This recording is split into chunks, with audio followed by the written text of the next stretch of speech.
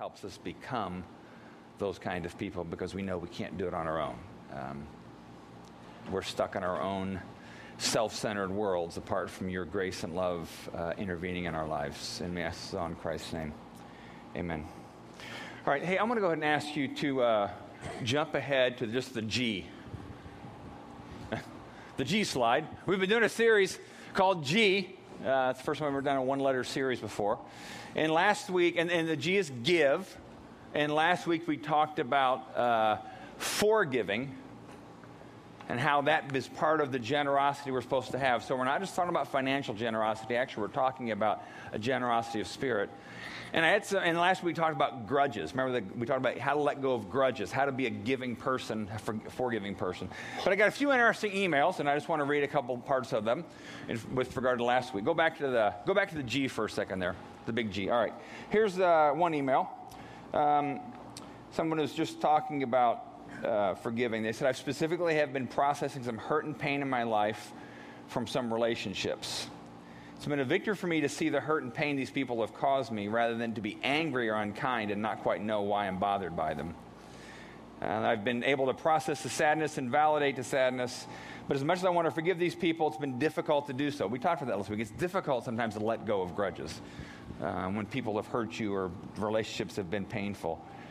But as much as and their offenses are not on the grand scale of offenses, they just cut my heart particularly deep. So it's helpful to think about giving life to them by forgiving them. Even the day I was able to forgive one of my family members for not keeping their word, and I pictured myself giving life to them in the circumstances they were in rather than saying something to make them feel guilty or bad for not keeping their word. So, really practical ways we're thinking about it. What do we do with these grudges we have in our lives? Someone else sent me this email. I enjoyed this one. They were thinking about the word grudge, all right? Tell me other words that rhyme with grudge right now. What words rhyme with grudge? Fudge, okay. Okay, sludge. What else? Nudge. Budge. I mean, it's kind of an ugly sounding word, right? Grudge. This person wrote, sludge, drudge, pudgy, smudge, judge, bludgeon, trudge. All negative words this person wrote. And they were saying that's such a negative sounding word. And it is, the word grudge, holding grudges. And how do we deal with the grudges we hold in life? And so what we talked about, go to the next slide, we talked about how do we become giving people. Next one, we talked about the grudges. And we talked about who is your grudge against, or who are the people that you have grudges against. And again, some of you have really big offenses against you. There's been sexual abuse. There's been physical abuse. There's been deep, deep hurt. And so your grudges have a lot of deep pain associated with. Some of our grudges are, like this email I read, are from lesser kind of hurts, but they still hurt nonetheless. And they still make the soil fertile for grudging against somebody. So no matter how, we realize that if we want to be forgiving people in the Spirit of Jesus, how do we deal with these grudges in our life? Go to the next one then. And so we talked about forgiving. Go to the next one. Actually, back up for a second. And I also handed out these cards last week. We've got some more of them that have a small red G going to a big green G. And it's the whole idea of how do I move from being a grudging person to a giving person, to a forgiving person. And again, I got a lot of interesting emails, had a lot of good conversations with some of you, a lot of good conversations with myself about forgiveness and what does that look like. And so today I want to talk about just another aspect of forgiveness that I think most of us struggle with. I mean, I do. And to do that, we're going to, again, look at the words of Jesus. In this particular case, we're going to look at the words of Jesus from the Sermon on the Mount. And again, thinking about being the kind of big G, generous, large capacity people. And I want to talk today about something that I think is hugely stands in the way, at least in my life, and I'm guessing maybe in your life, to being a generous person, all right?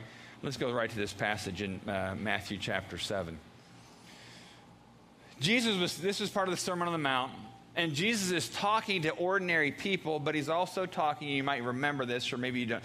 He's also talking knowing that the Pharisees are kind of off in the corner. The Pharisees were kind of the spiritual elite. They were quite arrogant, and they thought they had religion figured out. Not unlike you and I can be sometimes. So let's be honest, we can see ourselves in the Pharisees and not always assume that we're the humble ones. Let's be honest, we can see ourselves in the Pharisees, or we can see the Pharisees in us. At least I know I can see that in me. So Jesus is talking to the ordinary people, but he also knows the Pharisees are kind of off in the corner, so to speak. So he's pushing up against their way of doing religion. So when he's saying things, it was statements like these that got him killed. Because he was going straight after the religious kind of life that sometimes we think is the way it's supposed to be lived, and it's the way the Pharisees thought it was supposed to live. So this is where keep that context in mind. And Jesus says this: do not judge others, and you will not be judged. You've probably heard that, judge not lest ye be judged. Again, he's saying that because he knows the religious Pharisee inside all of us defaults to that. We default to being judgmental toward others. So it's a coincidence, I suppose, that grudge and judge rhyme. But sometimes our grudges are because of our own judgmentalism towards someone else. Sometimes our grudges because somebody's hurt us, but sometimes it's our own stuff. In this case, Jesus is kind of coming after that in us. All right? So he says, don't judge others and you'll not be judged, for you'll be treated as you treat others. The standard you use in judging is the standard by which you will be judged. And you've heard this phrase, judge not lest you be judged, those kind of things. Now, let me just highlight one thing real quick on this, because this is this is a misunderstood passage at times. When Jesus says don't judge, he doesn't mean you can never make a statement about anything in a discerning kind of way. We are called to exercise discerning judgment. Like we can call adultery sin, sexual immorality a sin, lying a sin. We are called to judge in that manner. He's talking about the condemning judgment that the religious part of us often jumps to, where we get upset with somebody else or we judge someone else's motives, and we in a critical kind of way. All right? So now go to the next part of the passage. And then he says, and why worry about a speck in your friend's eye when you have a log in your own? How can you think of saying to your friend, let me help you get rid of that speck in your eye, when you can't see past the log in your own eye? Hypocrite. First get rid of the log in your own eye, then you will see well enough to deal with the speck in your friend's eye. All right, so again, let me just clarify here. Those of you who have had deep hurts because others have hurt you, the point of this is not to saying, well, you were part of the problem too. Now I'm talking about those kind of grudges that happen in our everyday relationships. I'm talking about the grudges husband may have against wife, wife against husband, son against daughters, siblings, work partners, whatever. All right? The grudges that are kind of everyday kind of relationships, the blocks we have. All right? Two main points I want to make today. Here's the first one. Go to the next slide there. Jesus talks about the reality that we can live a grudge-free life. When he says, judge not lest you be judged, what he's saying to them is you are capable of living a life without judging other people. You can live grudge-free. And maybe some of you are thinking, well, I think I do live grudge-free. I don't hold grudges. I forgive quickly. I think sometimes we are aware of those kind of issues. Other times we're not. My guess is every one of us this week has had some kind of grudge issue that's gone on. All right? And to illustrate that, let me go to my favorite street sign that I've made for Exodus Church. And this is not metal, by the way. It's plastic. That's why I can hold it up. So don't think I'm really strong.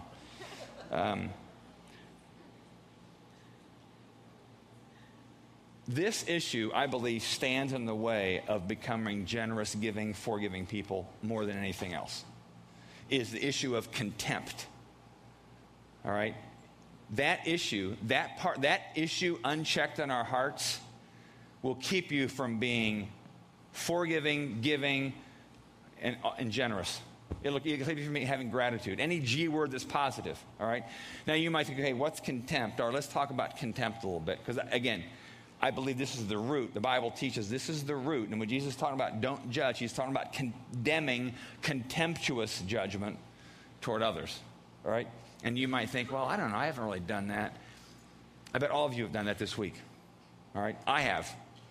I mean, this is an illustration I've used before. As I get home and, I'm tired, I'm worn out. And I know my wife is tired and worn out too.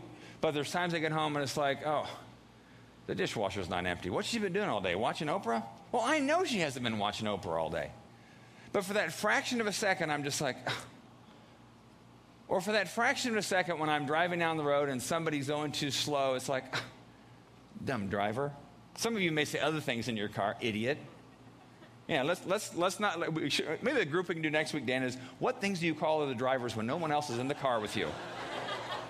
All right. Remember, Jesus said when you call someone you fool, raka, which is their Arabic word for fool, and raka is said. It's like you're going to spit. That's why that word is there. It's like when you say stupid idiot, dumb jerk. Whenever you have that reaction towards someone that's even unspoken, it's contempt. You are beginning. You are having the seeds of what will keep you from being generous. And again, I said all of us have probably experienced even some moment of contempt this week. Maybe a lot of you, many moments. And maybe you have deep contempt for some people in your life. And I was just talking to somebody earlier today, and they said they work with some people that are just hard to get along with.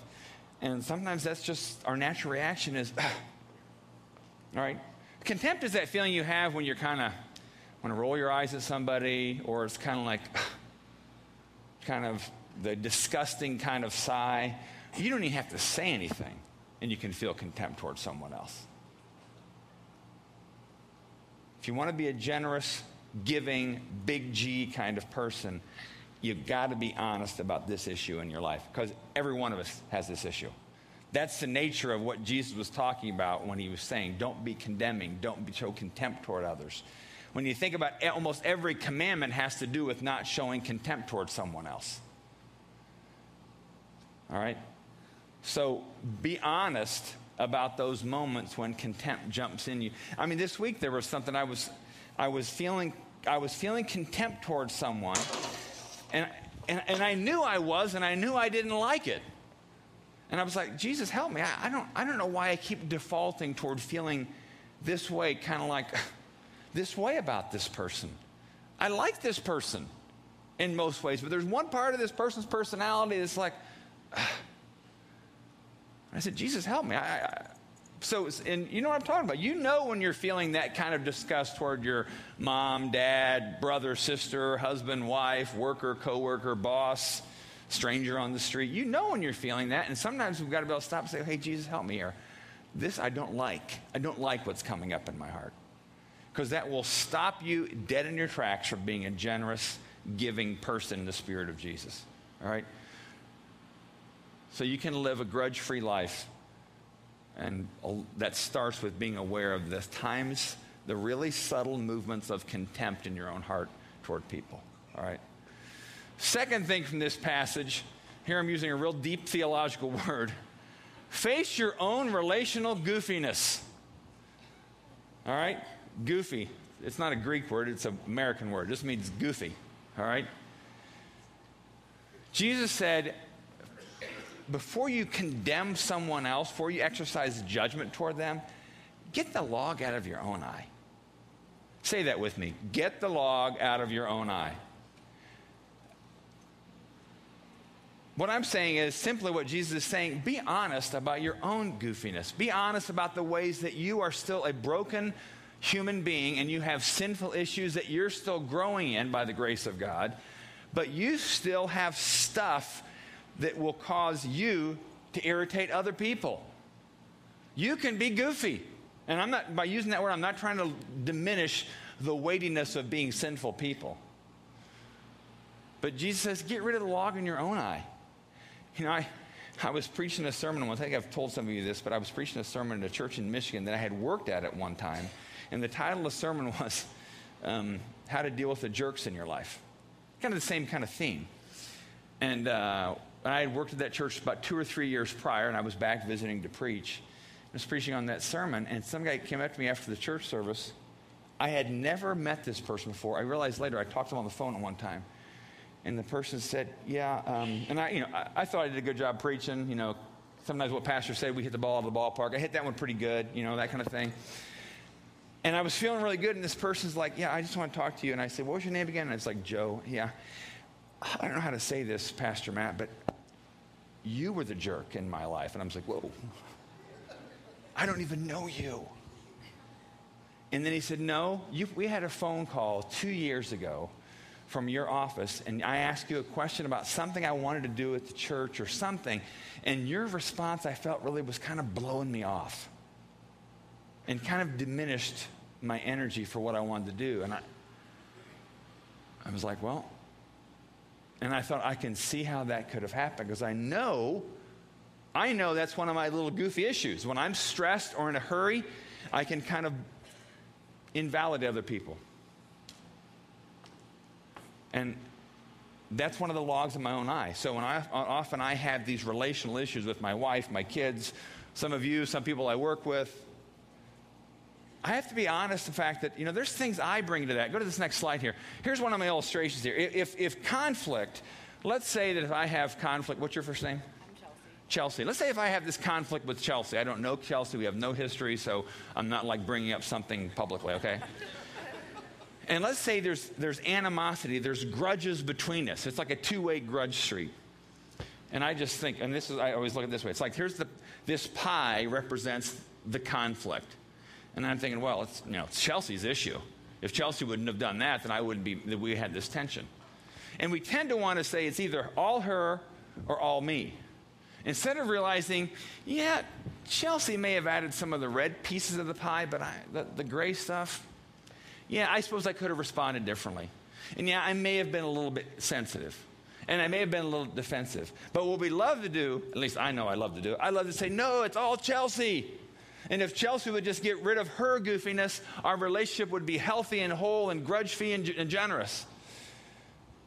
But I can remember the time in my wife and I's apartment years ago where I felt like God said, do you think you had anything to that foul-smelling pie? Well, I might do a few pieces. I don't know. Yeah. And I started to realize, and maybe mine's the red. I don't know. Again, I don't know Chelsea. We don't have no conflict here. But my point is, be really ruthless about asking God the contribution you've made to that conflict. Rarely is it 100% them and 0% you. Even if it's only 1% you, or if it's 90% you, own that. Be okay with saying, you know what? I'm sorry. I see how I was harsh in that situation. I'm sorry. I think I was deceitful in what I said to you. I should have said it this way. See, because one of the blocks from us being generous as well, not only is contemptuous spirits, but it's a lack of that kind of humility. Because it's hard in the situation of conflict to say to the person, you know what, when I said this after you said that, I shouldn't have said that. That was hurtful to you and I'm sorry. It's hard, it's humbling to say that because you're acknowledging that you're not perfect. You're acknowledging that you have goofiness that goes really deep. Go to the next slide here. One of the things I use, an analogy I've used before is this is one of those paint slides. I got it from, I'm not sure, Bloomington Paint and Wallpaper or whatever. Not a free advertisement, I'm just saying that. And it's interesting because when let's say, when I acknowledge, when I realize, okay, I think sometimes in my conflict with my wife, I can be insecure, all right?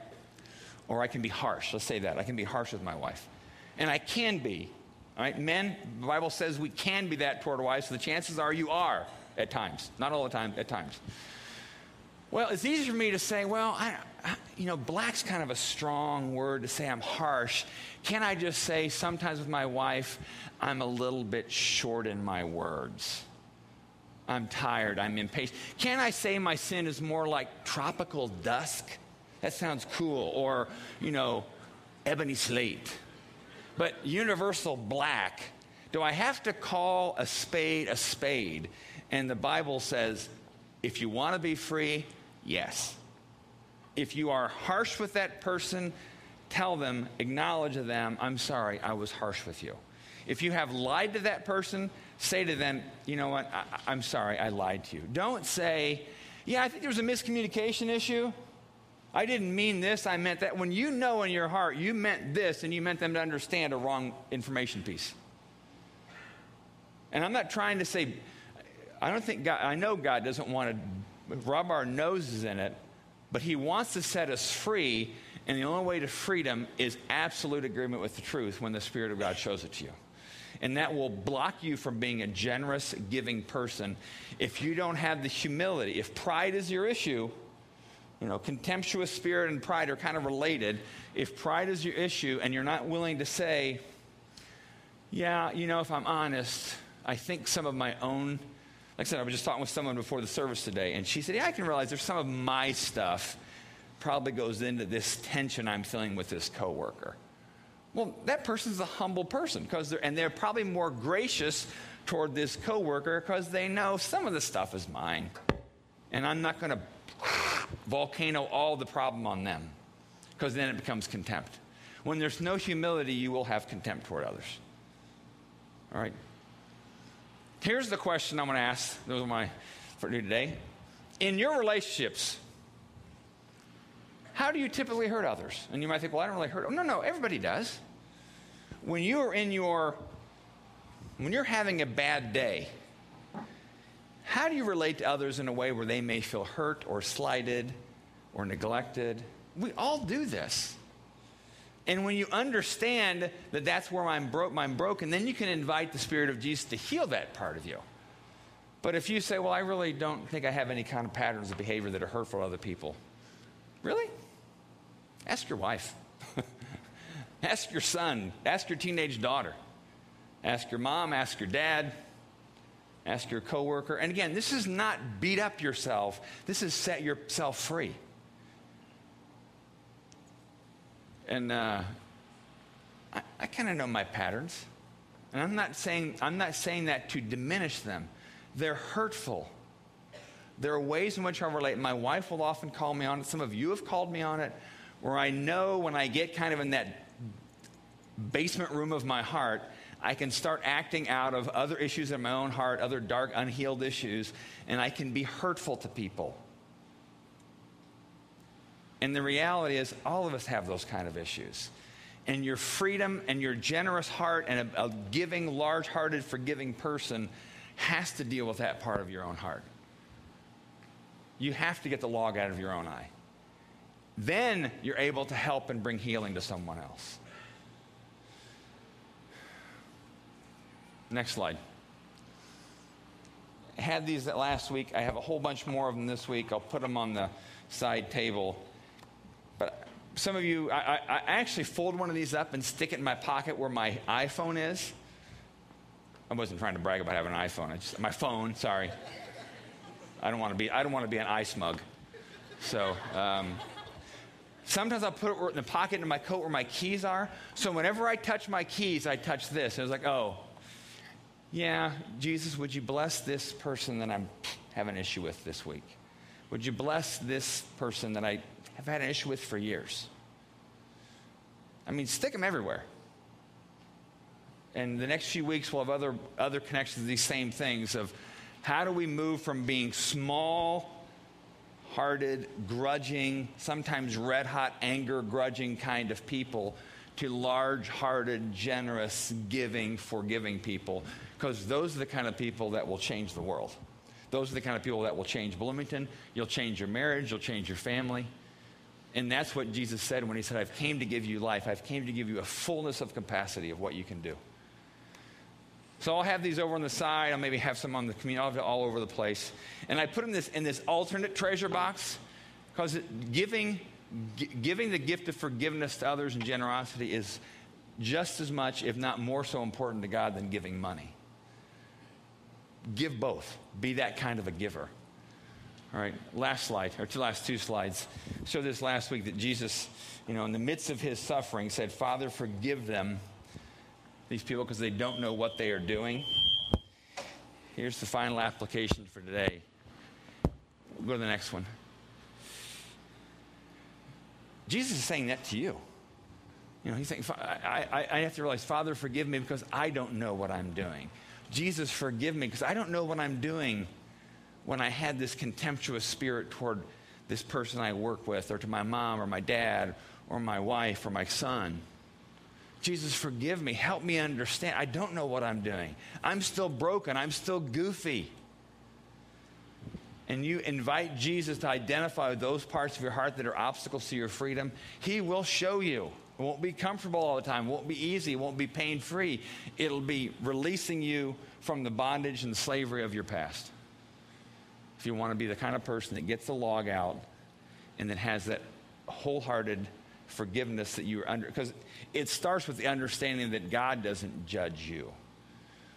God doesn't hold you in contempt. When you do something wrong, God doesn't stand up in heaven and say, that idiot. You may think he does, and some of you know exactly what I'm saying when I say that. God does not hold you in contempt. God does not, he's not disgusted with you. He may be displeased with behaviors you have, but he doesn't get to this, I don't know what to do with this stupid person. And maybe that's where you have to start. Maybe your journey is just that connection with Jesus, where you understand the love of Jesus for you and his unconditional love and forgiveness toward you. Nothing you have done or will do makes you unlovable in the eyes of God. Let me pray, and then we take communion here every week. And actually, I'll pray in a second here. We take communion every week, and here's what we do next is we'll sing a few songs, and then we take communion, and everybody's invited to come up. We come up just as you want to while we're singing. We don't dismiss by rows. We don't check who's up or who's down. And then we offer you the bread, tear off a piece,